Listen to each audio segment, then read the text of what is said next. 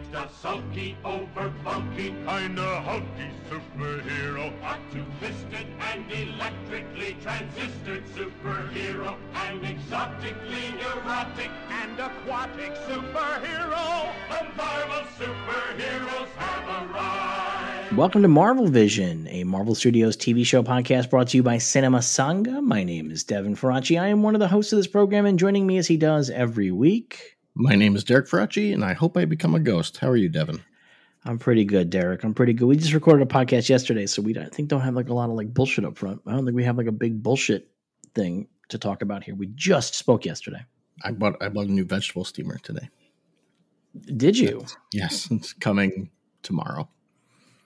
So. What, you don't just steam your vegetables like in a pot? I do, but it's a vegetable steaming pot. I didn't buy like one of those fancy ones that you pour the water in and got to plug it in. It's still going to just go on my stove. But right, the steamer that I have, the thing I have now to steam vegetables, I bought it for like $4 at Target, and after a year, it's falling apart, and I'm tired of having to fix it every time I want to make some corn. So I bought a new, better one.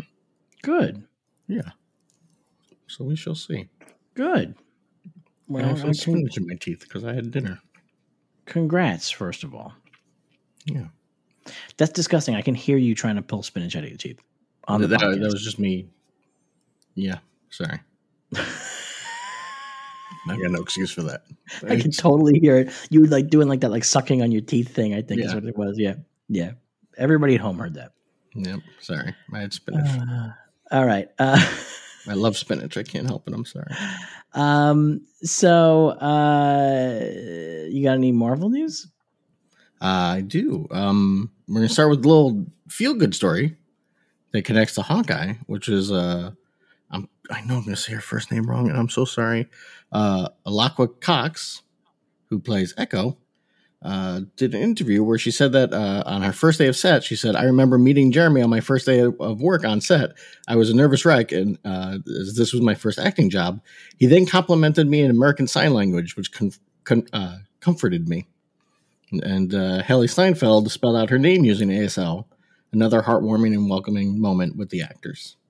And it's nice that they learned some sign language before she showed up to make her feel more at ease and at home. I think that is very nice.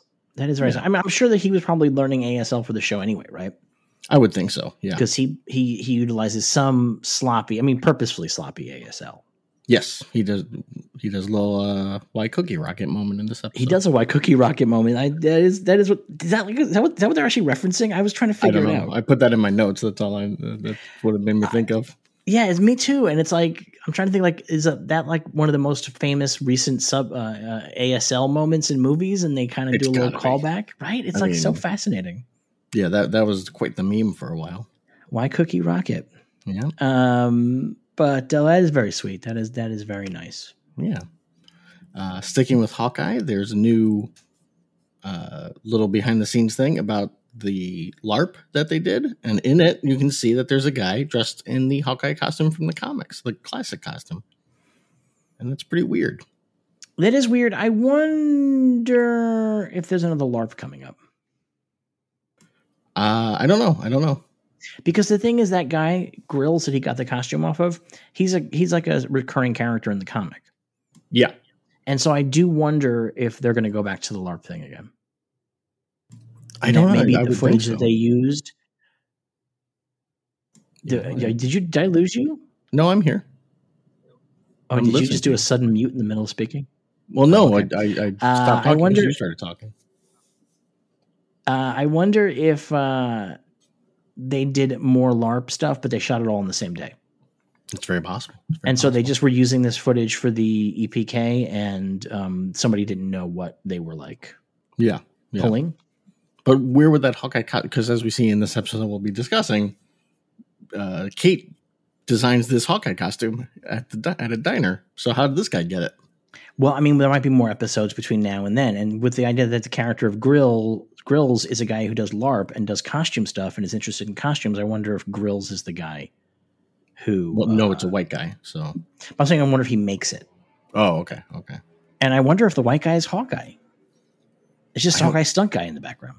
Maybe.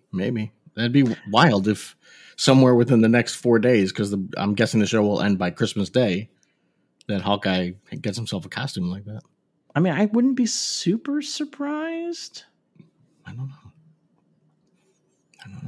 I mean, it might. I mean, who knows? It's hard to say. I mean, like the thing also though is that so you sent me the picture, and I think that the classic Hawkeye outfit could also just technically be a medieval LARPer. Yeah. You know what I mean? Like, and it's just in there as a joke, but it does. I'm looking at it, and it's got the H on the helmet. It's got the H on and everything. Yeah. Yeah. The only thing is that I think that the eye wings are wrong. Yeah, they fold back instead of coming out. Yeah, which I don't like. But I mean, it's a very good. But the tunic itself has a medieval look to it, so I wonder if it's just an in joke. I think it was probably just an in joke, and then they just cut it. Would be my guess. Or maybe it's going to show up later. Maybe show up later. We don't know. We don't know. Yeah. It's interesting though. Yeah, it is. It is. We'll see where it goes. We'll see. One thing I did want to bring up. This is not news, but this connects to something we discussed previously about the show and Hawkeye Clint having a lot of money, and where he gets the money from. And you suggested that it might be from Tony Stark, that he left all the Avengers some money. On the Patreon, someone brought up the fact that's weird because Falcon is broke. Falcon was not an Avenger. Yes, he was. Was Falcon an Avenger under Tony Stark? Yeah, he was there when in Ant-Man he's at Avengers, right? He fights. Yeah, that is right. Yeah, he is hanging out there. Yeah, so either Tony Stark is racist. That's probably what it is. That's probably what it is. Or it's from S.H.I.E.L.D. Or it could also be his wife. We never discussed that his wife. We don't know what she does. She might have a high-paying job. I wonder if he might have just left stuff to like the OG Avengers. That's possible. Right? Yeah. I don't know. He doesn't have like that. He has money, but this episode of Hawkeye that we're going to talk about, he does have a moment where he is like realizes he could have made a lot more money. Yes. So I mean, he's like not like hyper wealthy. He's just like staying at the peninsula wealthy. Yeah. He's doing fine. He's okay. Yeah, he's doing good. He's okay. Yeah. My headcanon is that Tony Stark's a racist. Oh, I'll go with it. Secondary headcanon is that the creators of these shows did not really talk about some of this stuff, and there's like some assumptions being made, and then other people did not. Well, I mean, they've never said in the show like how he got the money, so it could be any way you want, So, like they never said like Tony left us all money, and then poor Falcon is like, I'm broke. Might have to sell my family business, right? So, moving on, the stunt team T-shirt for Ant-Man and the Wasp: Quantumania appears to have made its way online. Yeah, it is online, but my understanding is that they just, and this happens a lot on these movies. They just did the design themselves. No, it's a fan art. They pulled. Oh, is it a fan art? I think, but my understanding is they found it online. This is what I have looked at. Oh, so it's an actual shirt, but they just pulled the picture from online. Yeah, so like the stunt team, like they'll just make their shirts. Yeah, they're not being handed down to them necessarily from Marvel in the same way like the hats are. Like there's like crew hats and stuff like that, but that stuff sometimes like the individual team will just make the stuff, and so it is. They found a cool. Unlikely that this is actually like an image from the show. The movie. That's too bad. That made me excited. Yeah, it's a cool image. It's a cool image and very Kang looking Kang. Mm-hmm. So it's kind of hopeful. But what are you gonna do? Moving on, Colby Smulders is going to be in Secret Invasion, and a nation breathes a sigh of relief. Yeah. It's funny. Like, is there any character who I have less of a interest in seeing again? Like you know what I mean? Like not like in a negative way, but just like if she were to show up, I'd be like, okay. Sure. I feel that way about any of Thor's buddies from the first two movies. Well, they're all dead now, so it's okay. Yeah, except for Lady Sif, right? She's still alive, so. Yeah, she's still kicking, but everybody else is dead, so that's fair. Yeah, but I just like Maria Hill showing up again. I don't care. I legitimately, she just feels so Phase 1 to me. And she's a very empty character. They've never done anything with her other than she stands there and goes, "This is what Nick wants us to do," and then that's it. And it's like, okay, yeah, maybe do like a little bit of a quip. Yeah, So we'll see. Who knows? Maybe I mean, it makes sense, right? With this in this Nick Fury oriented show, with the premise that it has, that these other Shield characters would show up, makes plenty of sense. Yeah. Plenty of sense. His right hand would be there with him. Right. She wasn't killed. She wasn't like disappeared off the universe. And Nick Fury's doing his own shit now, and she's probably still involved, right? So yeah. Well, I mean, isn't she in Spider-Man Far From Home? Well, she's and she's in the end of Infinity War. Yes. Yeah. She's with Nick when they both get dusted. Yeah. She's just not an interesting character. But you know what? These TV shows, I'm going to say something, spoiler, Hawkeye is a really fucking good TV show, and it makes me really enjoy a character who I was not super excited about having a TV show. And so I guess anything's possible. Yeah, as long as it's well written. That's all you need. That is really all you need. And she just hasn't had a lot to do. So maybe not even be the character or the actress's fault. I don't think it's her fault. You know, I'm like, I don't know much of Colby Smolder's work, but she seemed fine in the Avengers stuff that she's been in, you know, but she just hasn't had anything to do. She's just stood there and like played hype man to Nick Fury. So there's not much for her to do in these. So right. We'll see. We'll see what happens, you know? And then finally, producer Amy Pascal says that Marvel and Sony are going to do another Spider-Man trilogy. And with Tom Holland. With Tom Holland, yeah. What great news. I honestly could not be happier. I kind of wish they had held it until after the movie came out. Well, I don't think this was an official announcement. I think this is Amy Pascal running around saying stuff. Yeah, I guess so, yeah. Yeah. I mean, yeah, because there was this sort of sense that maybe they were going to use this as a way to like write Spider-Man out of the MCU. Yeah. Like I really had that feeling, like that they were pushing that idea. Like Tom Holland was going around saying, like, "This is it. This is the end. I'm so sad." And like even like Feige was like, "This is this is the end of our Spider-Man story." So like they weren't saying like he's going to be gone, but they were kind of leading you that way. Yeah, you know what? I'm going to say I had a really bad year, and I don't want to spend the entirety of this Spider-Man movie worrying that they're going to they're going to erase Spider-Man. Like I just don't want to. I don't want to do that. So I feel, and that's not even like a big thing. Like that's like a baby problem to have, right? But just it's been one of those years where it's just like, you know what? Let me just have like a nice thing. Yes. And which is why I've now seen Licorice Pizza twice because it's a movie like I don't think this movie can be spoiled, but not to spoil anything. It's a movie like where nothing happens. Okay. Like there's no heaviness to it. And that's exactly what I want at the end of 2021. I want like to feel good about the stuff I'm watching. I don't want to feel super challenged right now. Yeah. Does that make sense? That makes complete sense. So I don't want to spend a Spider-Man movie spending my whole time going, oh, are they going to really erase Spider-Man now? And he's going to end up in his own shitty universe with fucking bad fucking characters with all the Sony garbage. Yeah, that's the thing. It's not that I'm worried about Spider-Man. It's that I know they're going to keep fucking making the movies. It's the problem is I'm like, are they going to remove him from the context in which he is really working very well? Yeah. Also, Tom Holland is working with Jared Leto in every movie. And you're like, God damn it. I know, really. Yeah. And it is so I'm very glad to hear this, and I'm glad they're going to do another trilogy because I am excited. We talked about this in a previous episode that I was listening to some kids at a movie theater complain about seeing Spider-Man only as a kid. Yeah, we're going to get to see him grow up. Yeah, he's going to be. I imagine the next trilogy will be college. He'll be in college. He'll probably make it through all of college in the next trilogy. Yeah. We can maybe turn into the Peter Parker who I like the best, which is early 20s Peter Parker, living on his own, having money problems. In Soho. Yeah. Exactly. His house burns down for no reason connected to Spider-Man, just because he has bad luck. Yep. Those were the best days. Was when he just had a mattress on the floor in an apartment in Soho that it's not quite clear how he could afford that.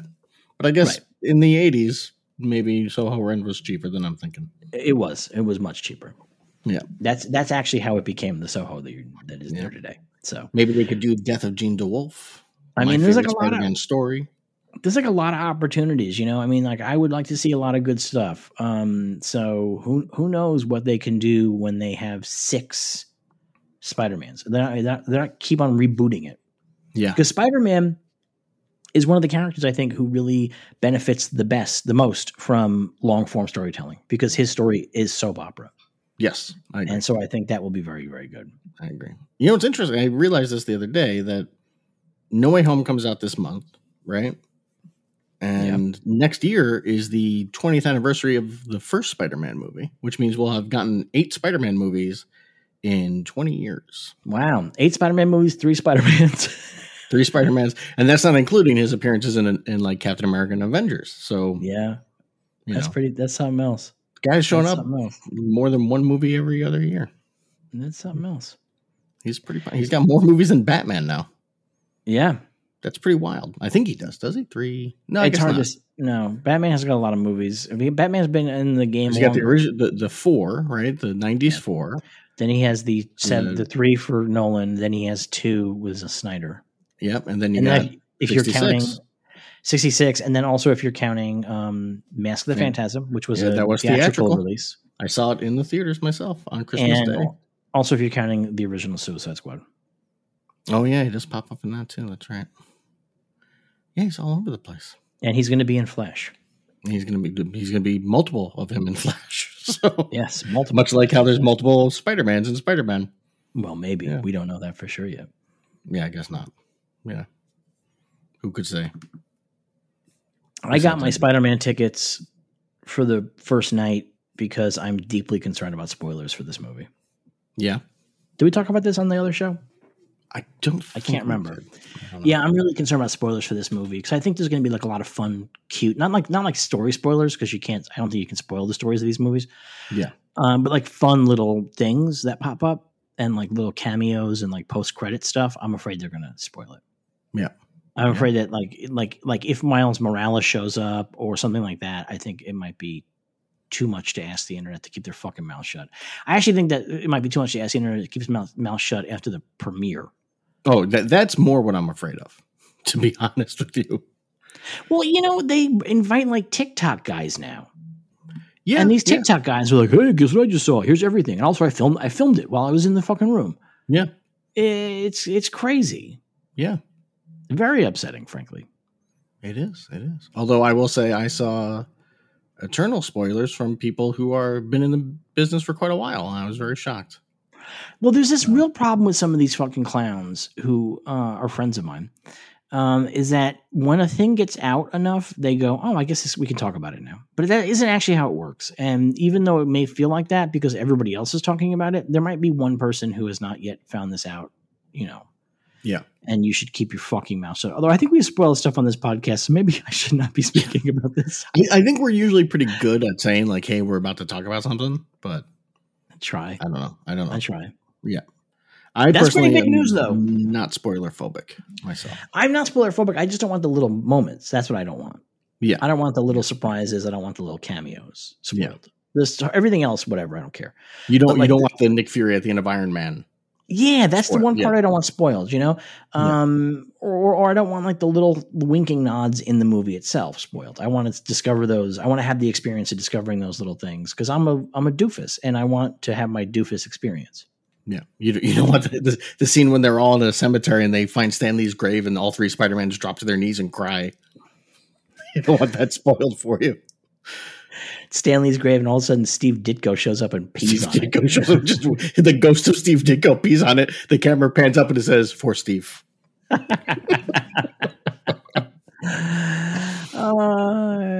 Spider-Man goes, I guess Atlas didn't just shrug. No. A bit of a side story thought process. Steve Ditko's family has been putting pictures of him up on like social media, and it makes me very uncomfortable. Why? Because he was a very private man who didn't want his picture going around. Like, he didn't like that idea. And yes, he's dead, whatever, but like, I don't know, just maybe don't put up pictures of him at like his nephew's birthday party, is my feeling on it. Respect the guy's wishes. It's interesting. You're not wrong, but he is dead. And I do think that it's up to his family to decide what they want to do with this stuff that they own now, which is photos of their grandfather or whatever. Yeah. They're probably trying to figure out a way to exploit it for money, frankly. I would imagine so, yeah. Right? I mean, that's probably got to be the thing. Yeah. But I imagine he probably did not have much money. Yeah, it's hard to imagine that he really let everybody really. I mean, like, definitely not as much money as the corporations that used his work to make billions of dollars every year had. And from what I've read, he refused to go after Marvel for money for like Spider-Man and Doctor Strange and stuff. Yeah. Which is, I would have been all over it myself. Like, hey, it's mine. Give me my money. But that's not his style. So good for him, I guess. I don't know. He stuck by what he believed. Yeah. Even though what he believed sucked. Yeah.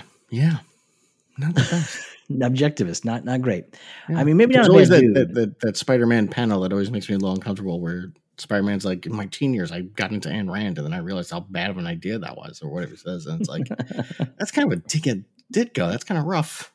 That's big news, though, that there's 3 more Spider-Man movies, and they're going to have Tom Holland, and they're going to be in the MCU. That's really, really big news. Yeah. That's huge. I imagine that means we'll see more of Zendaya as well, and the guy who plays Ned. I hope that in this movie, when they open up the portals between worlds, that they also bring in Michi. Oh, yes. Yeah. So we can have multiple Zendayas as well. What's her name from Dune? Well, Johnny. But Johnny. Michi is the one that is... Remember that But they video did the same poster for... But they did the same poster for Dune. They did. Where it said Zendaya is whatever. What was it? Johnny. And it's like, what? Like, come on, really? They had to know. They had to do that on purpose, hoping the dude would make another song. Right? Zendaya is Michi. I had been off social media for a minute when that got popular, and I came back, and I was like, this feels to me like alien language. Zendaya is Michi. I was like, what does this mean? And people kept saying it, and I was like, this is like an alien language. I cannot understand. You find out that like invasion of the pod people has happened. Well, I was like, taken over. I was like, is Michi some kind of weird ass new young people slang? Like, like, is that like, what the fuck happened? And then I finally saw the video, and I was like, oh, I get it. This is very funny. Yeah. The world did not change that much. I forgot the guy's name who did it, but it's a very funny video. But, well, that's good news. That's good. That's a. We've had really slow news lately, but this is a pretty good news dump, I would say. I agree. And that's all the news that's fit to print. We got trivia, right? We got trivia. You ready? Yeah. Gonna start you with a tough one. Which of the Infinity Stones is orange? The soul. Wow. Okay. I guess it wasn't that tough. Yeah. I thought it was tough. I was like, I don't know. They all do the same thing in the movie. Who knows what color? I know them from the comics, so I was hoping that the colors aligned with the movies because I know it from the comics. Yeah. Here's an easy one. Who played Nebula in Guardians of the Galaxy? Karen Gillan. Yeah. It was just her birthday. Yeah. Happy birthday, Karen Gillan. Longtime listener, Karen Gillan. Which MCU film is the shortest of the Marvel movies at just 112 minutes long? Do you want the 4 choices on this one? Yeah, what are the 4 choices? Ant-Man and the Wasp, Captain America: Civil War, Doctor Strange, Thor: The Dark World. It's either Thor or Ant-Man. I'm gonna say Thor. I think they really fucking cut that one down to size. You would be correct. Thor. Yeah. They brutalized that movie. I mean, I'm not saying there was a better version of it, but they brutalized it. Why y'all brutalizing me? They really did brutalize it. They wanted to get under 2 hours because they wanted to get maximized showings in the first weekend. Yeah. Because they knew they had a stinker on their hands. So yeah. They were right. They were right. Well, that's pretty good. Yeah, you got all 3 of them. I got all 3 of them. Look at me. All right. Yeah. You ready to talk about the latest episode of the MCU television program HAWKEYE? HAWKEYE. Yes. HAWKEYE. Let's do it.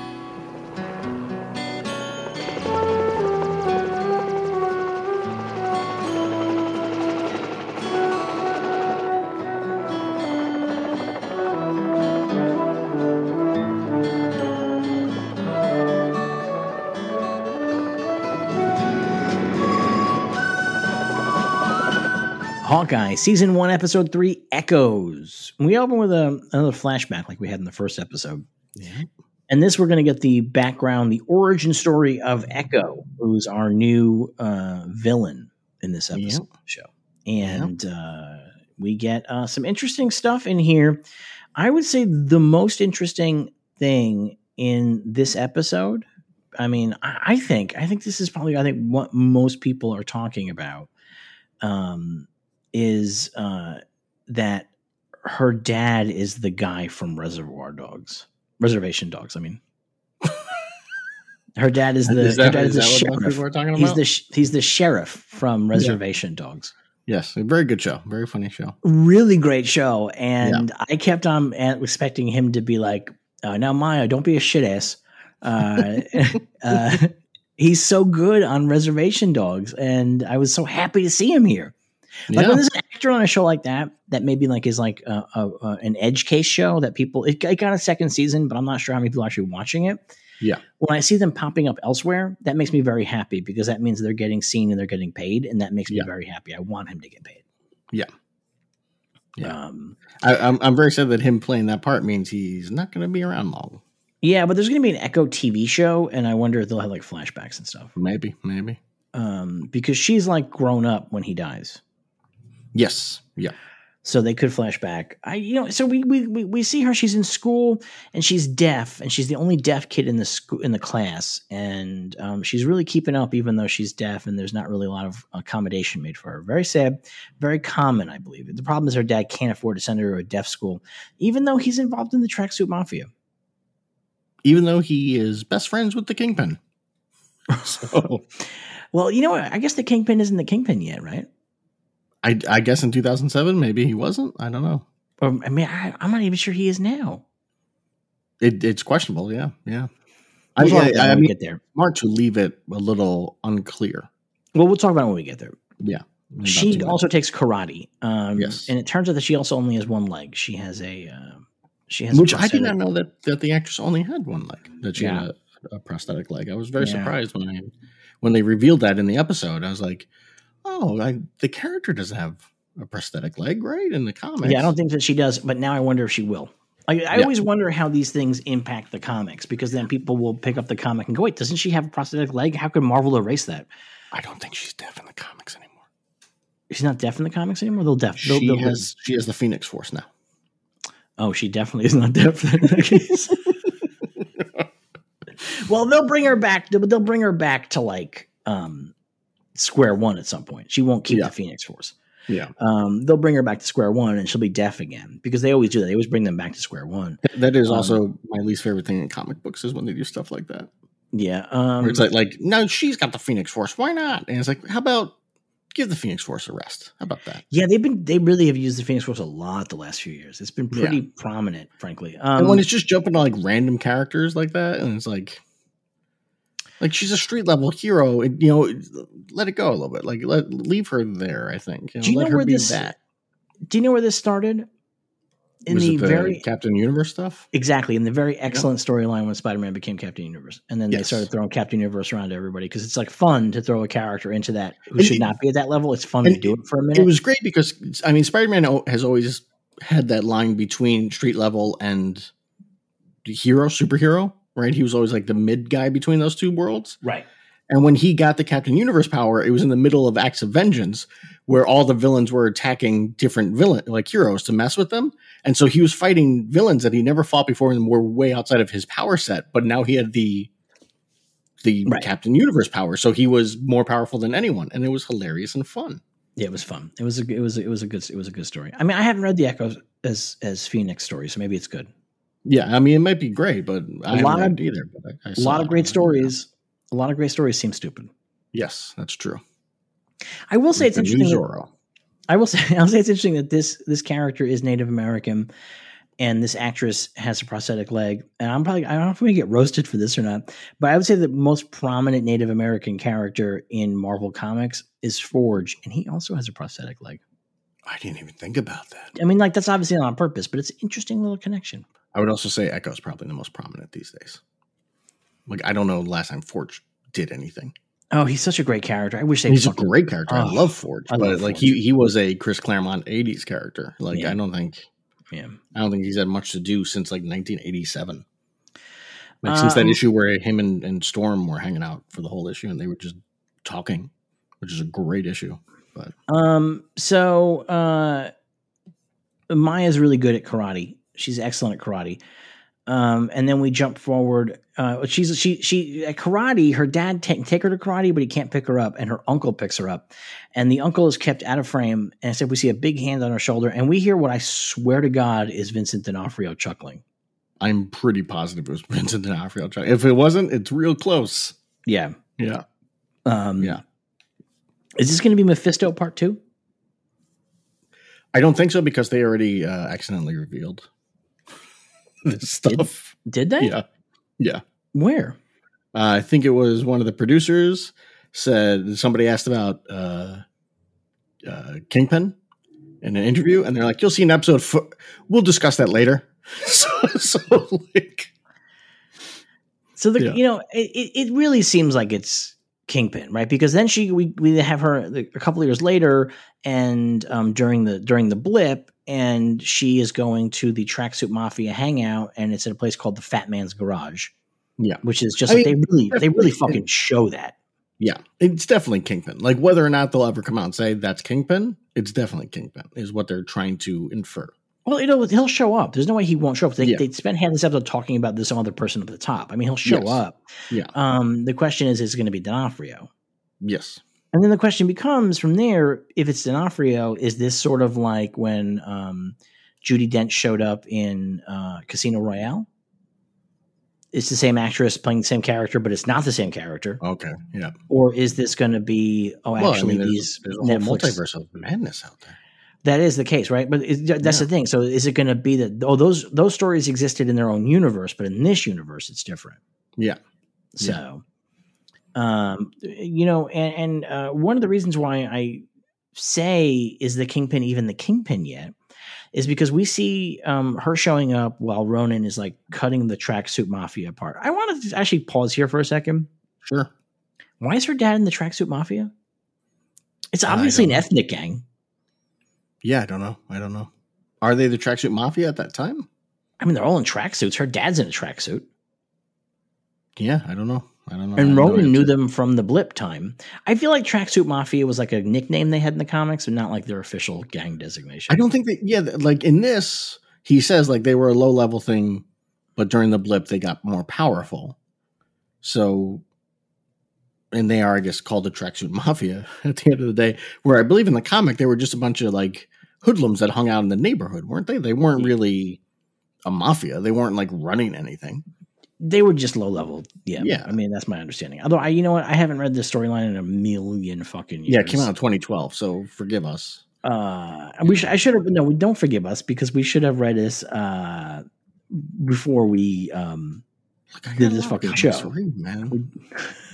I'm reading a lot of stuff. But so first of all, why is her dad in the Tracksuit Mafia, which does seem very deeply much to be an ethnic gang? Right. Well, I could see it being a thing where they are a Eastern European gang, and then Wilson Fisk takes them over, and he puts his guy in charge of them. Right? I mean, that makes sense. Yeah.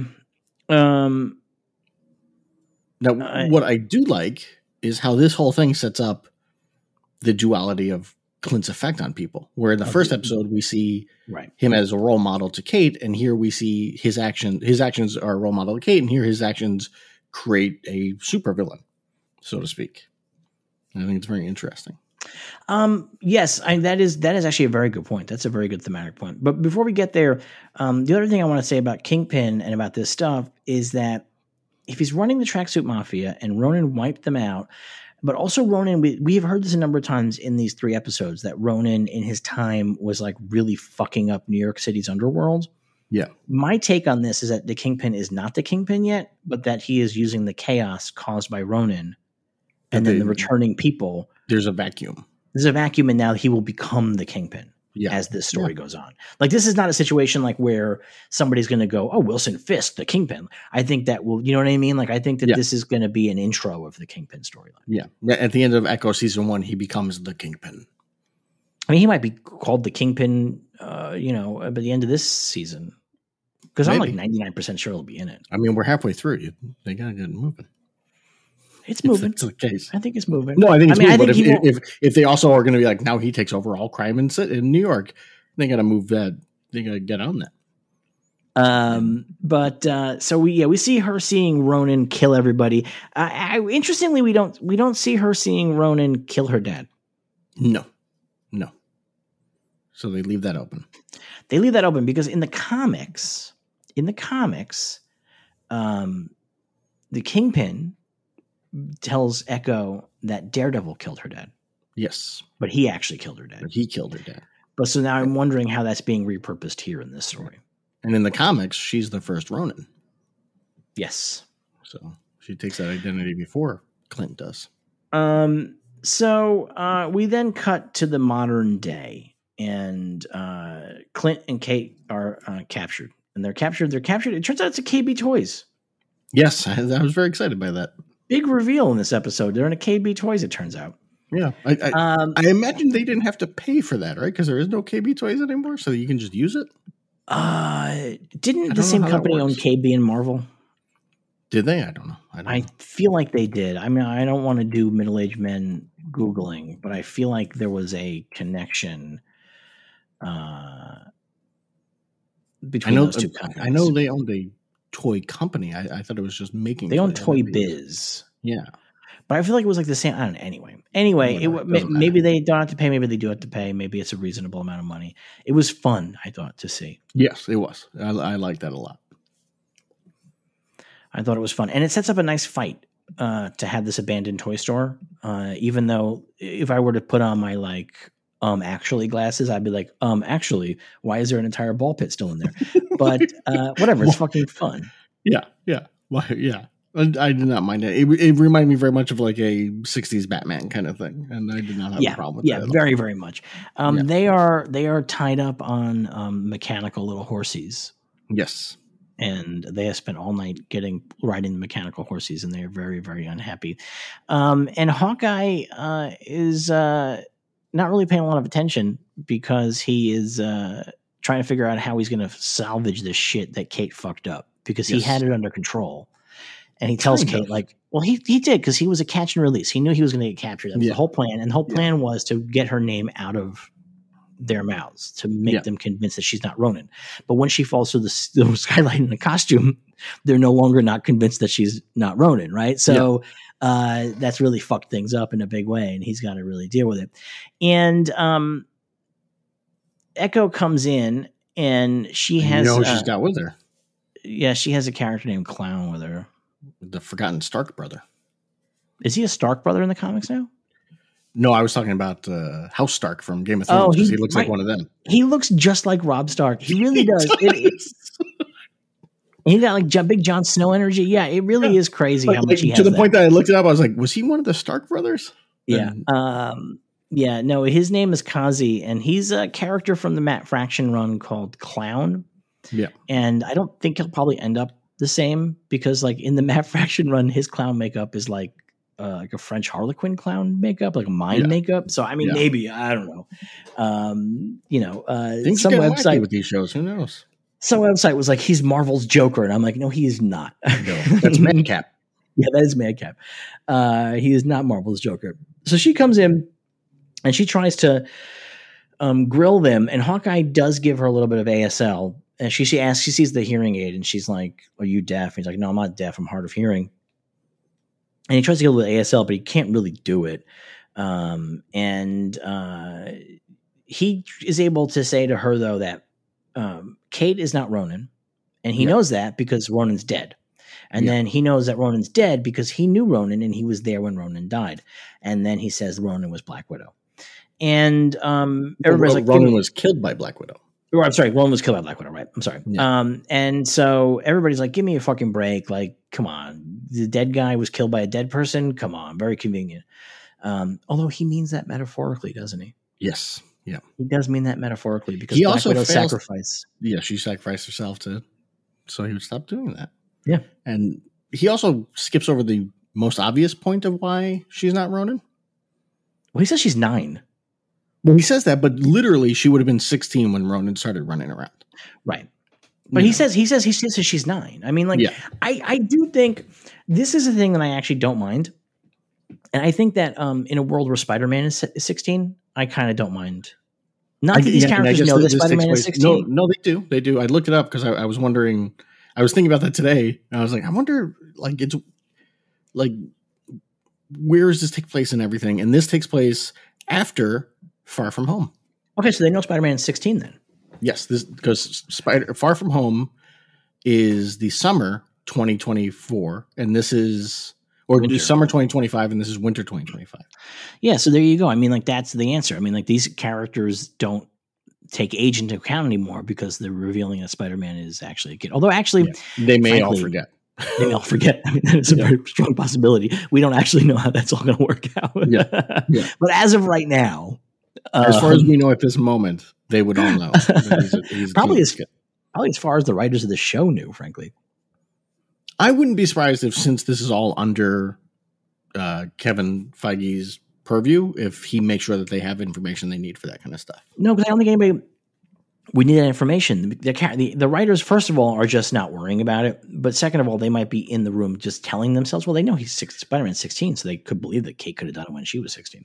But I'm like, I wouldn't be surprised if in like pre-production stuff, they're like, oh, we'll put, when he's reading the paper, it'll be a thing with like Peter Parker's face on it. And Kevin would be like, I think they might not be able to do that. Oh, no? Because it might be Sony? I think it might be a separate contract. Yeah, I think that's not going to happen. And she, Echo kind of loses her fucking mind and starts attacking Kate, and because she thinks that Kate killed her dad, and Kazi gets in the middle and pulls her away, and this is when Clint gets loose. Yes, he's been wearing down the duct tape on his hands the whole time. Well, he's duct taped to the front, and then they cut him so he can do sign language, and then they tie him up, but this time with his hands behind his back, and the back of the horse that he's on is all like messed up. So he rips out. I like that he tells Kate, he's like, when I give you the signal, be ready to go. And then he just rips out, and she's like, how'd you do that? I really appreciated that. It's really fun. It's really fun. And then we begin here a really fun action scene. I was thinking watching this that I feel like a lot of your complaints about the action scenes in the first 2 episodes were very much answered here. Yes. The action in this episode is amazing. It's fantastic. Different directors. And I wonder how much that has to do with it. I don't know. But much more kinetic, much more. It felt fast. It felt like an action scene to me. It really worked well. It felt like an action scene, and it felt fun. Yes, like it was a lot of stuff that I would go, ha ha ha. That's awesome. Like a lot of that's awesome stuff. When he's running on top of the shelving units and they're falling behind him and hitting the guys, that's fun. Until he jumps off of it and lands through a shelf and crashes and it breaks apart as like on his face. That looked horribly painful to me. It was still fun. Like it was a fun land. Like it was a fun like kinetic thing. Like yes, it wasn't played for like pain. It wasn't played for like Hawkeye is now mortally wounded. Completely fine. He's totally cool with it. And he gets to do some badass arrow stuff here too. He shoots a guy right in the throat with an arrow.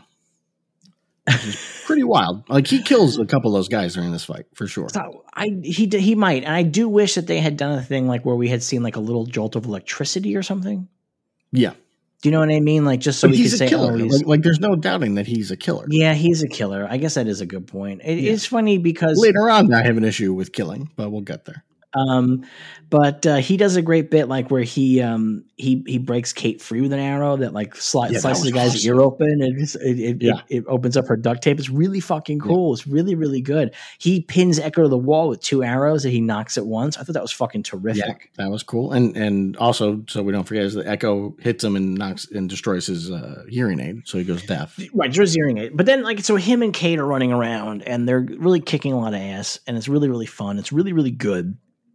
And they end up escaping. Yeah. And they end up stealing a car. And Clint doesn't want to steal this 72 Challenger because he doesn't want to break the window on it. He respects the car too much to want to break the window. Yeah. I like that. And they had this really good chase scene where they're in this car chase. Well, and before we start the chase scene, I could not help but think about this is the car that they take, Clint smashes the window and then he hotwires it and he ends up having to drive, even though he wanted her to drive, Kate to drive. He sits, there's glass all over the seat when he sits, and all I can think is like this whole sequence, he's just got glass ripping into his ass the entire time. That's all I could think about. Like, it's got to be uncomfortable. I believe it's safety glass, so I don't think it would be ripping into him. I don't know. It seems like it would still be very uncomfortable. I mean, it probably is very uncomfortable. They are in a chase for their lives, though. Yes, yeah. He's probably been in more uncomfortable situations, frankly. Budapest. So the chase scene is great, and I think they use like a lot of good like mixture of New York locations and what is obviously Atlanta locations. I think they do a nice job of that. I think that they have a lot of fun with Kate going through Hawkeye's quiver and trying to figure out which arrows that she can use. Yes, and because Hawkeye is now pretty much fully deaf, she can't actually communicate with him in the process. So it's another good wrinkle in it. Yeah. Well, what's fun too is because this is the chase sequence that they showed on Disney Plus Day. Right. On Disney Plus Day, they cut it right before it gets real crazy. And I appreciated that they did not show the crazy stuff that comes with like the arrows. And I was really excited by that. Yeah, I agree. I mean, I'm watching it. I was like, oh, it's too bad we already saw this because this is a fun chase. But then all of a sudden there's like a purple goo arrow. And I was like, oh, all right. That fucking rules. That's so fucking cool. Purple goo arrow. And yes, there are a couple different trick arrows. There's a good joke where he won't let her use certain arrows because they're too dangerous. Yeah, he pulls 4 arrows out. Yeah, and one of the arrows that she hits blows up a car, and she goes, "There are 4 arrows more dangerous than this one." Yeah, she murders those guys. She kills them. I mean, I guess not murder because she's not murder. It's self-defense. Yes, but she kills them. And this is something as I get older, I get more and more upset with of like characters who have never been in the heat of battle, killing people and having no reaction to it. Just being like, hey, okay. And it's like, I feel like you'd have a moment where you'd be like, oh, I just killed those people. But I don't know. You got your phone on again. I can't figure out how to turn it off. To put it in the other room. I should. Oh my God. I literally have not been able. I tried like an hour. Is your sound down? The sound is down. Yes. What kind of phone do you have? I got a Samsung Z3 Flip. If somebody knows how to tell Derek to turn off the sounds on his phone so that we can record a podcast without his phone. I'm too old for this phone. Oh, no. You just turned it off? Yeah, I think so. Just straight turned it off. Okay, that's we'll see. Because I have not actually been able to figure out how to even turn it off. So we'll see. So Grandpa's review of Hawkeye. It's a great phone. You flip it. The screen is the whole thing, but you can flip it. It's great. I love it. So it's like one of those like foldable screens? Yeah. Oh, that's pretty cool. Yeah, it's very cool. That feels very science fiction. It does. That's why I was excited to get it. So here's the thing. 2 things. One, I don't mind that. The character killing people because I think it's about the tone of the stuff. And I think the tone of this is right. Like, I don't think that she's like committing murder. And so I don't think she has to have a dark night of the soul about it. I think I'm okay with that tonally. I am curious though. The show is engaging with the tonal aspects of his Ronin days. Yes. And I do wonder how that's going to move forward and how that's all. I think currently they're juggling it really well. Yeah. They're not just writing off the Ronin stuff and going, oh boy, I guess that happened. Like it is a thing they're dealing with. And I am curious how they're going to merge these 2 tones as the show gets to an end. Because they're going to have to merge the 2 tones. Because even in the fight in the KB Toys, he is shooting people with arrows and killing them. She is doing moves to knock them out. And watching it, I was like, this is interesting that she's actively not killing. Like they're making it clear she's actively not killing. And then she just kills. And I was like, oh, that's weird. Like, that's too bad. Because I was really excited at the idea that we finally might have a Marvel character who isn't cool with murder. Well, Spider-Man isn't. That's the whole premise of the new Spider-Man. Spider-Man kills people. Kills in Infinity War. Or in the Endgame, he kills all the aliens and stuff. Those are aliens. He goes killer mode or whatever it's called. They're aliens. They don't count. We all know this. Aliens don't count. But I will say this about Hawkeye shooting guys in the KB. Here's headcanon for you. And this is headcanon only. There's nothing in the show to back this up. If Hawkeye is so good with a bow and arrow, the stuff that he is able to do, is it not reasonable that he knows where to shoot a guy and not kill him? Sure, but my problem is not him killing. He's. I'm just saying, like in terms of like within the tonal aspect of the whole show, like I think him running around killing people with her in tow is still tonally weird. Do you know what I mean? I think it's less weird because that is just who he is, and that's part of what the story is that he is a killer. Like they're not hiding that in the story in any way, right? So I don't have an issue with that.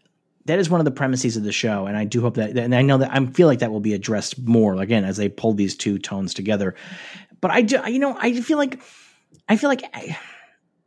action movie language is that you can blow up a car and the guys inside did not die. Do you know what I mean? Like, the car explodes, it flips like 10 times. Yeah, I know, but it's action dead. movie logic, and I do feel like we're going to see some of these guys show up next episode, like with like casts on. Maybe. Do you know? I mean, like, I really think that might be the case, because that is part of it too. Where like in the second episode, or whichever, maybe it's the first episode. I can't remember which episode. No, it's the second episode where he throws the Molotov back at the guys, and we see guys get caught on fire, and then they're out, and one dude's like, "Bro, you were on fire, bro," and so there was like cartoonish violence before. But in here, he shoots a guy right in the throat with an arrow. I just don't know how you can do that and not murder that person. I mean, maybe. It depends on what kind of arrow it is. That's the other piece of it. But again, there's like a lot of headcanon to work around with. But I for the exploding car, I'm going to say that I think that action movie standards means that a character who's in an exploding car may or may not be dead. They are basically Schrodinger's character, and they could and you can either show a shot of them crawling out of the wreckage and rubbing their head, or they can show up in the next episode with bandages and casts. Yeah, that's very true. So I would not 100% say that she's killing people, right? Yeah. And there's an argument that she did not know that that's what the arrow did. She doesn't know what she has no idea. Doing. Right. Yeah. So, and these are also guys trying to kill her. So I think also that's another piece of it. Yes. I think tonally, I think it works though within the feel of the show. But the chase takes them on I think it was the Manhattan Bridge, and they are. Well, I want to discuss traffic arrows before that. Which ones? The acid arrows that they use to take out the traffic lights. Yes. Why not hit the cars with those? Yeah, I don't really know. There are two cars chasing them, and he's like, "Hit the traffic lights." It's like, no, you have two acid arrows. Hit each car, like in the engine with the acid arrow. Yeah. That's it. Yeah, the reason why wouldn't that take care of the problem? Because it's a fun comic booky idea, I think is why. You got to get to the big chase. Yeah, that's why. It's the same reason why no police show up. This is the chase. Yeah, right. Well, the chase is pretty fast, so I think that actually maybe have a chance to get. I want to be very clear. I watched this episode 3 times. So, you watched? I really love this episode. I watched it 3 times. So there are many things about it that I'm like, on the 3rd time, I was like, I've seen this enough to wonder about this. So I'm being a little nitpicky with the acid arrows. So they get to the bridge, and probably the best part of the episode happens here, which is that he gives her just a regular old arrow. Disagree, huh? Yes. Okay. Well, I think the best part happens later. Oh, okay.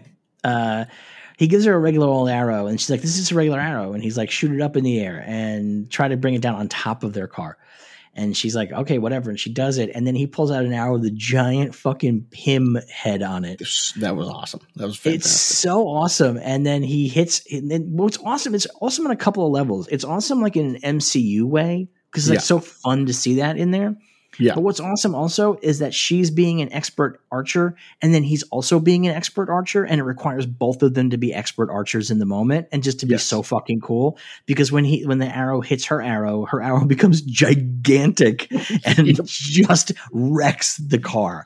Yeah, it drives to the back of the truck and directly like cemented into the bridge. Yeah, it's really fucking fun. It's such a fun moment, and it's one of those moments where you're like, man, I wish that the people that made the movies did more shit like this. Yes. Yeah.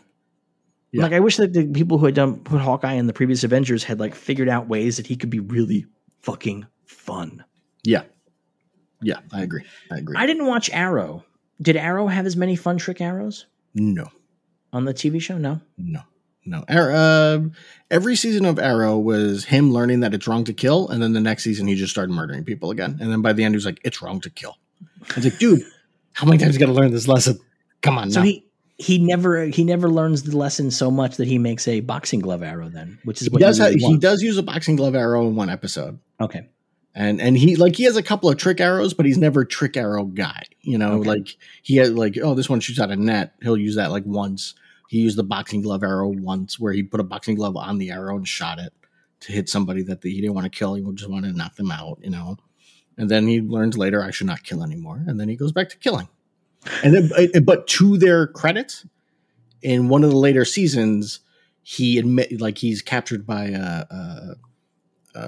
Prometheus, and Prometheus is like torturing him, or like keeping him captive. And finally, like they're talking, and finally, Oliver admits he's like, I like killing. I enjoy it. I enjoy taking people's lives. And so that's when they stopped with him feeling bad about it and be like, I'm not going to kill anymore. Was when he was like, yeah, I like it. I like killing people. Right. And it was an interesting way to go with the character. And then they never really followed up on the idea that he was like, by the way, I'm a sociopath. They just kind of dropped it after that. Well, he's coming back, so maybe they'll pick it up. Oh, is he? Yeah, he's coming back for the Armageddon crossover. Oh, I'm very behind. I don't know if I'm going to watch those shows anymore. Oh no, they're not as exciting anymore when we have like Loki and this. You know, it's like these are really filling in the holes for me. My weekly superhero enjoyment. I'll continue watching Legends of Tomorrow, but I don't know about Flash. Flash is getting rough. It is funny because with this episode in particular, they have really, I mean, Loki too. They've really gone the next level to like really fun superheroic stuff, and with the budget, which is the difference with the CW shows. They don't have the budget on the CW shows. Yes. Yeah. Or I think the interest. I think they're more interested in like the soap opera stuff, which is fine. I got no problem with that. But it's like, also let's have some, like, that's why I like Legends of Tomorrow. Is Legends of Tomorrow still has a lot of fun with the concepts, you know? Right.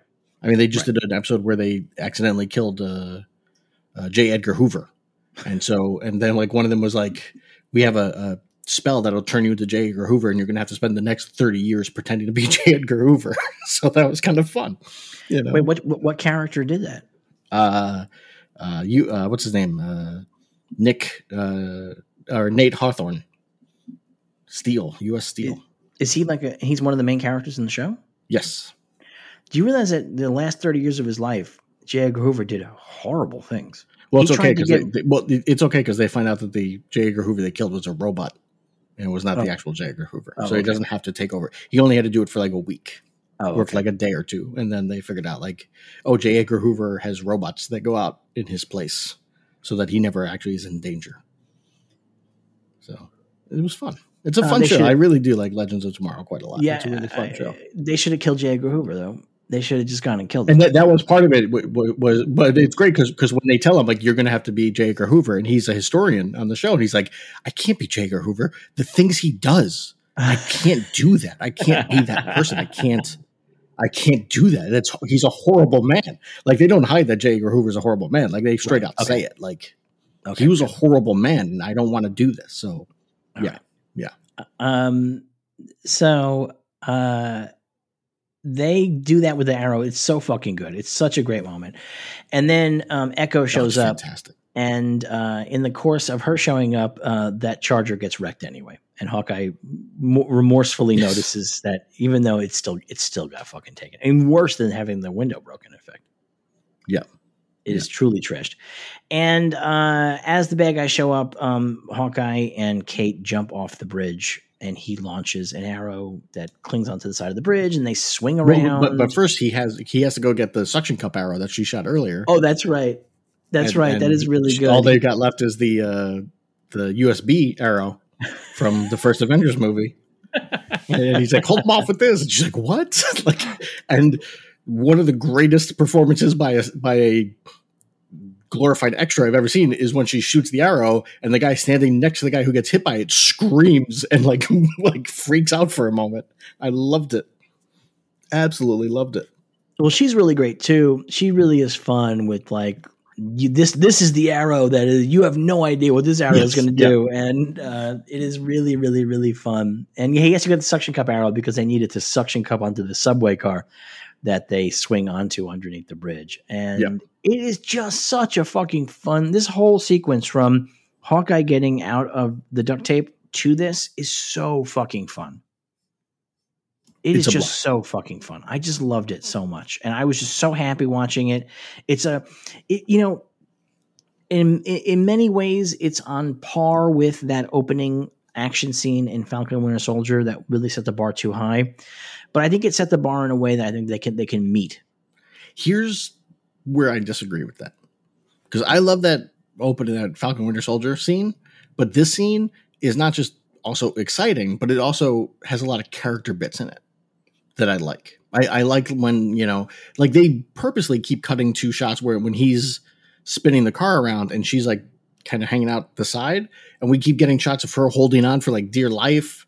And like, I love that. Like, they keep reminding you, this is her first action scene. You know, this is really her first action scene. And when she leans in and she's like, it'd be easier if we were going the other way. And he's like, it'd be easier if we were going the other way. And she's like, yeah, we're communicating. Like, these little bits and pieces that we get to see little parts of their characters. And it's definitely better. Don't get me wrong. It's definitely better. But what I mean is that when we saw that action sequence in that first episode and it was so fucking big. Yeah. And we were like, oh my God, this show has got a fucking like feature film level action sequence starting off. It's going to be incredible moving forward. And then the rest of the show was like, no, what if we just fought in hallways? Yes. Yeah. So this comes in 3 episodes in. So we're not set up for a big action scene. The midway point though. So we got a big midway point action sequence. So that really works. But also it feels like an action scene that they can top or at least meet again because it isn't so over the top. Yes. It isn't so crazy like in terms of the action that it seems implausible that they're going to be able to afford to do it again. They obviously blew their whole fucking budget on the wingsuit guys in Falcon Winter Soldier. Yeah. Yeah. I would agree. So, yeah. They get on the subway. One of my favorite things in the whole world is seeing superheroes in their costumes on the subway. Like one of my top favorite things. That's like the best thing about the Sony or the PlayStation Spider-Man game is you can take the train and then it just cuts to Spider-Man sitting on the train. Like, it's really, really fun. And this is when Hawkeye realizes the dog hasn't been walked all day. They've been out all night. Well, it's a very sweet moment. Yeah. Because she's like, oh, the dog, we got to take the dog out. It's been cooped up all day.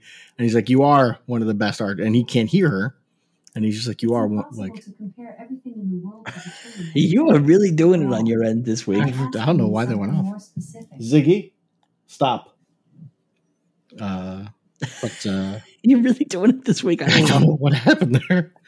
But, you know, she says, you know, we got to take the dog out. It's been cooped up all day. And he says, you really are one, like a great archer. And she feels, she like kind of, she smiles. She feels great to hear that from him of all people.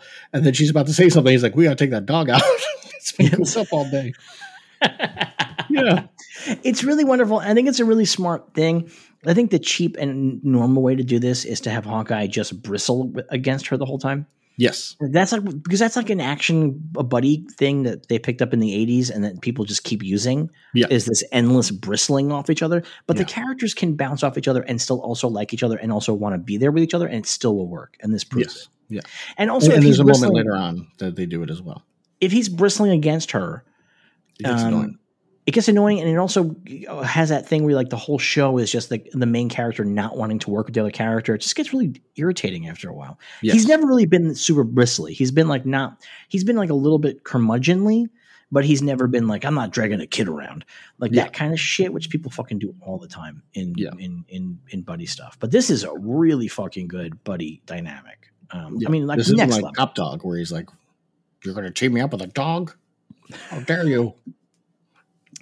They go back to the apartment, and there's a phone call that Clint can't hear, and I was like, "Oh no, they've kidnapped his family." Like that's like the beat, like, you know what I mean? Like he's like, there's like, they just had this run in, and then all of a sudden that's going to be the next action beat, like where we having to move the story forward, or they're going to kidnap his family. I would have been very upset with that. That would have. So was I. That would have been just from not just from like, oh, what a lame thing to do. Also, that they've set up previously that nobody knows where Clint's family lives, or that he has a family. So I'd been like, that's fucking dumb. But, I mean, that's a good way of establishing how badass the Kingpin is, though. I guess, yeah. That might happen in this season, frankly. And that is a good way of establishing that the Kingpin is really connected. I mean, I believe I know how the season's going to end. Everybody's going to die. No, I think the end is going to be he brings Kate home for Christmas. Yeah, he's definitely bringing Kate home for Christmas because her mom's going to be a bad guy. And her mom's going to spend Christmas in jail. So, but I think that'll be the end, is him introducing her to his family. And, you know, and because as you mentioned last week, she's the new Natasha for him. He's kind of seeing that. So, yeah. Like he might even say, "This is your Aunt Kate," like that kind of thing. But they have a moment here where it's his son on the phone and he can't hear it. and he doesn't want to like tell the kid that he can't hear.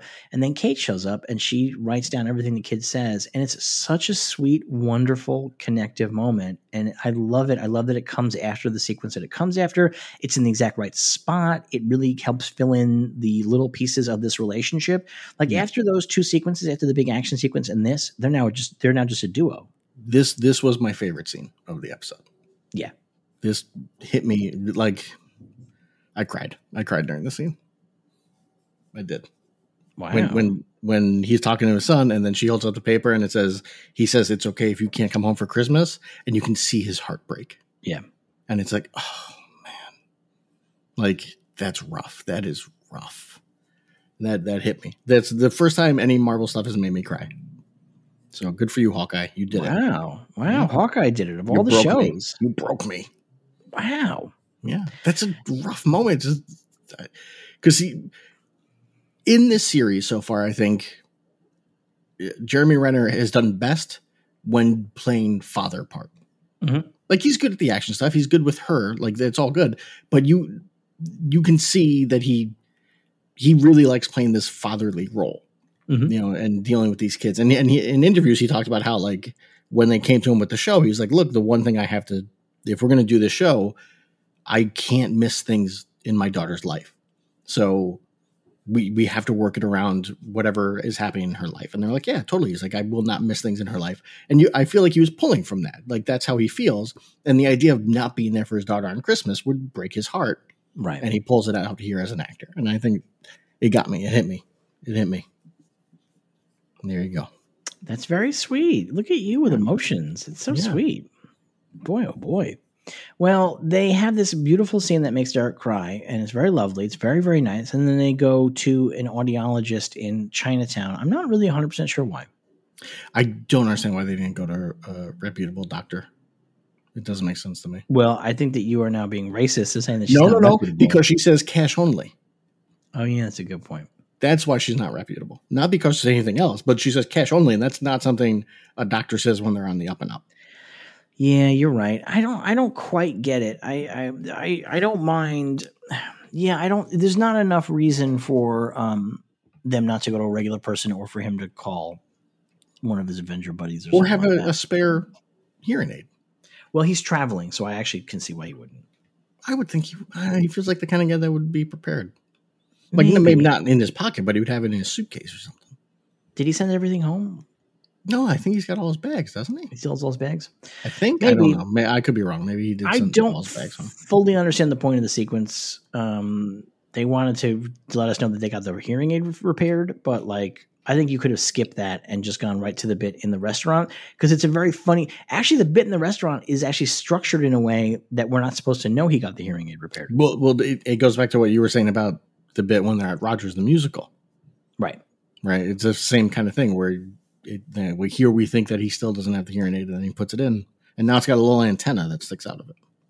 But yeah, that I wonder if that's the whole premise that he got they went to like an underground doctor who made him a fancy hearing aid with magic special tech powers. Then you got to explain that. But they might when he uses them in a future episode. I feel like that's cheating. I don't like that. Well, no, that's not cheating because they established it. That's the thing. So I would have liked them just to go right to the restaurant and then have the reveal of him putting the hearing aid in. I think that would have been great because it's a funny bit that he's like just like not listening to her, that she won't fuck. That's been established in this episode. She won't shut up. Yes. Yeah. But with them going to the hearing aid doctor, that's established he's getting a new hearing aid. Although you might, and the hearing aid doctor says come back in like a half hour or whatever. So you think they go get something to eat while they wait. Yeah. But I think the only reason why we do that is that if he got a souped up hearing aid that can do something special. But I feel like if like in 2 episodes, like, by the way, my hearing aid can shoot out lasers because I went to this lady. I think it's my hearing aid can pick up different frequencies. Okay. Yeah. But even that, I feel like. No, I think that we established that he went to a lady and we established that she's an underground lady. I think that's the reveal of what came out of that. I think is something else. Maybe, you know what I mean? So that's my take on it. But they have a good bit here in the restaurant where they're having breakfast, and she draws him a new costume, which is just the classic Hawkeye costume, and she's like, "This is your new branding. You're a superhero. And for the first time, they explained the mask that I've ever heard. Where he's like, what's on the mask? And she's like, wings, like a hawk. It's like, I don't think that was the idea at all. I don't think that was the idea at all. It was just like a cool design. They have a conversation here about whether or not he's a role model. It's an interesting conversation. It's a good conversation. It's obviously one of the thematic elements of the show, right? Yeah. And also a conversation because she's like, you know who Ronan was. He was close to you. Right. And that's why you don't want anyone to know about it. And again, he does a great moment here where he just kind of looks away real quick and then like looks back at her. And I like it because he does know who Ronan is. He's Ronan. Well, this is going to be an episode 5 thing, right? She's going to discover he's Ronan and it's going to shatter her perceptions of him. Yes. That has to be what it is, right? I mean, then that way in episode 6, we can bring it back together. And then as you, I think, correctly assumed, he brings her home for Christmas. Yeah. After her mom's in jail and or dead. Yeah. Probably in jail, right? Because Christmas, it's too wild to kill her mom at Christmas. Yeah, I don't think they'll kill the mom. I don't think so. They could kill the swordsman, but they can't kill the mom, I think. I don't think they'll kill the swordsman either. I hope they don't. I really, right now at this moment, I'm really hoping there's a season 2. That's my thought process. Yeah, I'm really enjoying it too. So they have this good conversation about whether he's a role model, and she talks about why he is a role model because, I mean, she doesn't tell the story. She hasn't told him the story of the first Avengers, right? He doesn't know that she saw this. No. But she just says like, you came and you helped this girl that you don't know, and she was in trouble, and you were just here to do it. And nope, you did not turn that phone off. Nope. Stop it. What the fuck was that? That was my ringer. Who's calling you? My buddy Todd. Hey, Todd. He listens. Hi, Todd. Todd, you just disrupted this whole fucking podcast, buddy. To be fair to Todd, we're doing this earlier than we normally do. Not really. We usually do this at 7 o'clock my time, which is what it is right now. Well, yeah. This is when we usually start. We would normally be doing the intro. Well, to be fair to Todd, he doesn't know my schedule. I guess. There we go. I've never sat him down and been like, Todd, this is when I record. So they have a conversation talking about who's running the tracksuit mafia because they don't believe that Echo is in fact in charge, and they know there's somebody above her and somebody heavy above her, and so they're trying to figure it out. And Kate thinks that Jack is somehow tied into all this, and Hawkeye's not really convinced. He's not really convinced with the whole that Jack killed Armand, although he does think it's weird. He doesn't. They don't have enough info for him to really make any decisions. So Kate says, why don't we sneak into my mom's penthouse and go into the Bishop security files to find out the info. I feel like they don't have to sneak into mom's house. I think they could just do this in the other room while she's talking to Hawkeye in the kitchen. Yeah, I would agree. I don't know why they have to make a deal out of it. I think because she's really caught up in the superhero spy business right now. I think that's honestly why. Yeah. Because there's a cliffhanger on this, and I think that cliffhanger is not going to turn into an action scene next week. I think this is the continuing problem of this series is the cliffhangers are all very weak. Yeah, this is not a great cliffhanger. I couldn't believe it was the end of the episode, frankly. Yeah. So they go in and she goes on her mom's computer and they find out some information about Kazi, who is the guy that works with Echo, and they realize he works for a company called Sloan Limited. And Barton's like, I know that one. And then and while she tries to get more information about Jack, she gets locked out of the system. She makes too many errors or something, or the system knows to lock her out. And somebody else comes into the penthouse, and Clint goes to investigate. And as he turns the corner, he all of a sudden, bang, out comes Jack, and he's holding Ronan's sword to Clint's neck. And that is our pretty weak cliffhanger. Yes. Yeah, real bad cliffhangers on this show. When they come into the penthouse, Hawkeye is very fucking impressed. Yes. Yeah. And then she says that her grandfather owns the building. Yeah. I mean, like, he knows Tony Stark. So I think that really is very meaningful, you know? Yeah. Like, he has been into very fancy things. Yeah. He's been around money. So yeah, this was a great episode. Yeah. I loved it. Absolutely loved it. Just a great episode of a TV show, frankly. It was,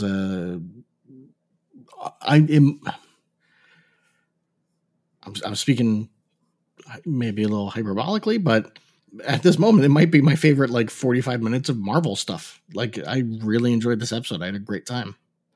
I really, really liked it. I thought the chase sequence was really fun and exciting. Yep. I love the charisma between the two of them, which I forgot during the diner scene, the other moment where there's a great little connected moment between them when she says, she's telling him like, I saw you do blah, blah, blah. And that's when I knew what I wanted to be. She says, my father wasn't afraid of anything and yada, yada, yada. And that's when, when I was young, I figured out what I wanted to be.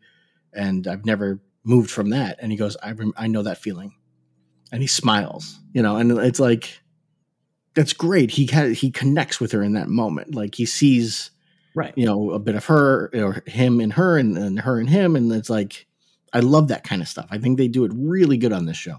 Like really, really well.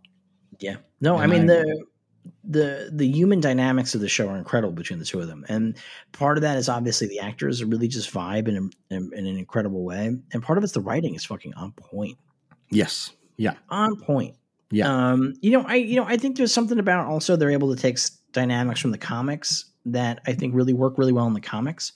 And that really worked in the Fraction run, especially, that I think are really delightful as well. I think that makes a big difference too. Yeah. But I mean, I think I get the same feeling watching this as I got watching Loki when you're watching Owen Wilson and Loki do scenes together. And you're like, I could just watch this scene forever. Like this is just these two actors together are just having the best fucking time. And I could just watch these two have a conversation all day. Yes. And that's a rare thing. And that's a delightful thing. I think that gets to the heart of what the best MCU stuff is. I agree. The best MCU stuff is you want to hang out with these characters and you want to like watch them hang out with each other. And that's more than the action, more than the rest of it. You like these characters and you like them together. And this show fucking nails that, man. Yeah. Yeah. I 100% agree. And I'm glad they got the action together this episode. Yes. Yeah. I think it was really important that they have a really big, good action sequence together. And he really gets to see what she's capable of, which is great. But I mean, I'm glad that the show creators got the action together. Like they really nailed it this episode. Yes. This is everything I want out of that. Like this is everything I want out of that. Yeah. Yeah. They did a really good job with that. And I loved it. This is a great episode. I'm really excited for the next 2 or 3. I guess there's 3 more. 3 more. I'm kind of sad that there's only 3 more. It's like, fuck, why can't this be 22 episodes like old TV shows? Like, I would love it. Because then we could just have an episode where they just hang out in the diner and talk. Right. Yeah. Oh, also they named Pizza Dog in this episode. He finally gets his name. Yeah, didn't love it, but whatever. No. It's just like on the nose. Just start calling Pizza Dog. We don't have to have like all fucking moment where we're doing that. Yeah. That's like too self-aware. Yes. Yeah.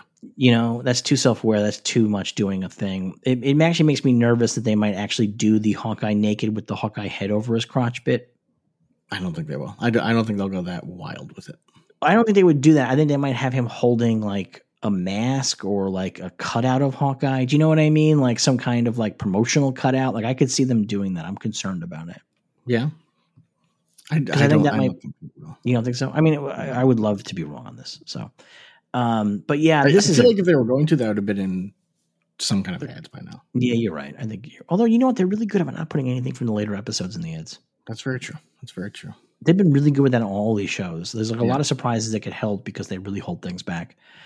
But I'm really enjoying the show. And after the disappointment of What If, it's really nice to just be like all in and like to be excited on a Wednesday morning to watch the thing. Yes. Yeah. As opposed to get up on Wednesday morning and go, oh, I guess we're watching What If today. Yeah. Yeah. I woke up on yesterday morning. I was really excited. And I was like, ooh. Ooh, Hawkeye Day. Oh, yeah.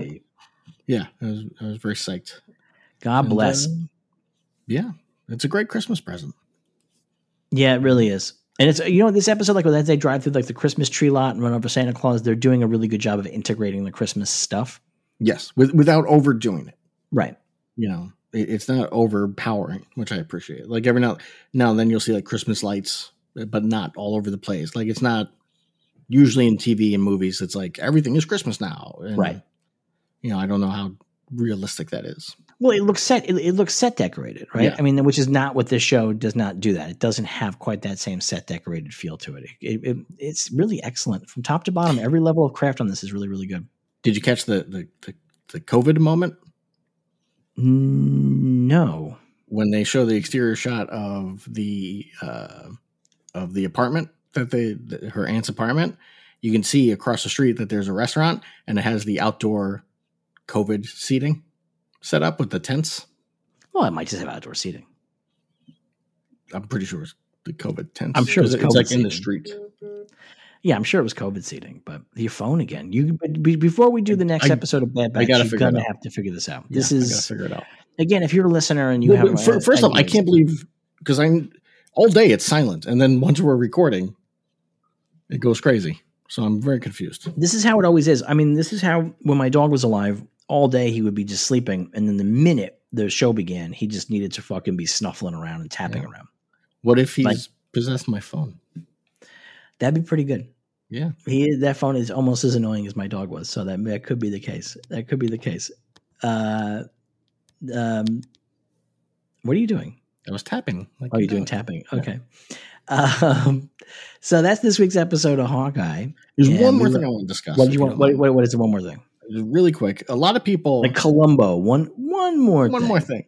A lot of people have been comparing this to Shane Black, and I don't think that's fair. Just because it's Christmas. I mean, it's buddy action Christmas, and everyone's like, "Oh, it's like Shane Black." I don't think this is. I think it's very different than Shane Black. And one thing that really stands out to me as being different than Shane Black is Clint himself. Clint's not quippy. Clint's not a jokey guy. He's the straight man of this. She is very quippy, and I think Shane Black usually both characters are quite quippy in his stuff. Not always. It depends. I mean, there is a Shane Black element to this in that one character is older and grizzled and one character is younger and brighter. But that's well before Shane Black that existed. Sort of. Shane Black kind of invented a lot of this stuff. I mean, Marty and Doc. He wrote Lethal Weapon. Yeah. No, Marty and Doc is different than Lethal Weapon. Lethal Weapon really sets the standard for a lot. But it's the old setup of the old mentor and the young new person. But it's not the mentor when it's Shane Black very often. It's the guy who's kind of annoyed to be irritated. Yeah. To be involved. But he's the mentor here. He is a mentor. Yeah, he is a mentor here. No, I don't think it's a Shane Black. I think the Christmas thing and the buddy thing get people confused. I think Shane's interests are a little bit different. I think this might be a little bit more lighthearted than Shane Black does. Yeah. Traditionally, and less mean-spiritedly violent sometimes. Although if you're going to copy any movies in the future, like for season 2, Midnight Run would be great. The two of them cross country, I would love it. I'd be all for it. Who's being arrested? No, they're just they have to get cross country and they're being chased. That's it. Well, sure, I could do that. Just good old. I could do that. Yeah. I could definitely do that. But yeah, so that's this week's episode of Hawkeye. We will. Do you think what Yelena's going to show up next episode?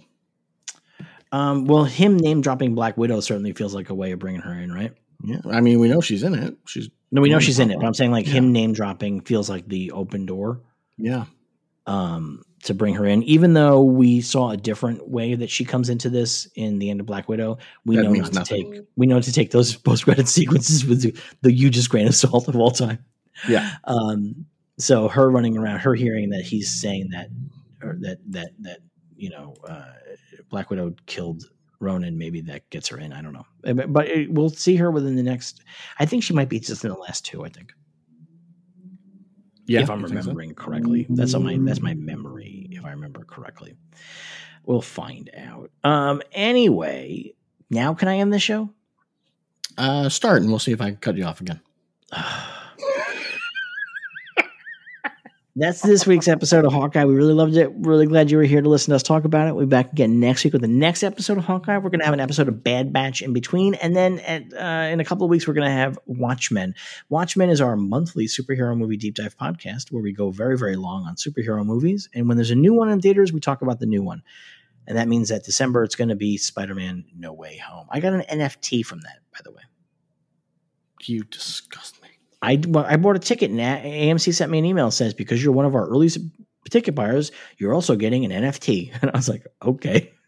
So you used Movie Pass or whatever it's called to get to get the ticket, and then they give you an NFT that destroys the environment. I mean, I don't want it. Do they all destroy the environment? I'm not even sure if all NFTs all crypto stuff does, because it requires so much computing power. To do what with the NFT? To check it. So if you're checking the thing, then it creates an enormous amount of computing power. Really? Yeah. Are you ever going to check it? Not like the non-fungible token part of it. No, I might look at the image that they're going to send me in an email. Yeah. Maybe I'll try to sell it on eBay, right? I mean, but probably not. I'll probably just sit around with it. Anyway, that'll be the Watchmen next episode. Are any of them actually worth anything? Not for real people.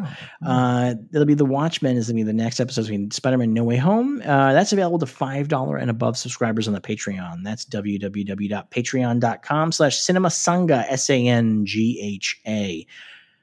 If you cannot subscribe, but you do want to support this show, please feel free to rate and review the program on your podcatching app of choice. That goes a long way, brings in new listeners, and makes more people subjected to the stuff that we do here. That'd be very, very kind and very, very helpful. In the meantime, we will see you next week. And until then, may you be happy, may you be healthy, may you be happy, may you be well. Most of all, may you remain a true believer.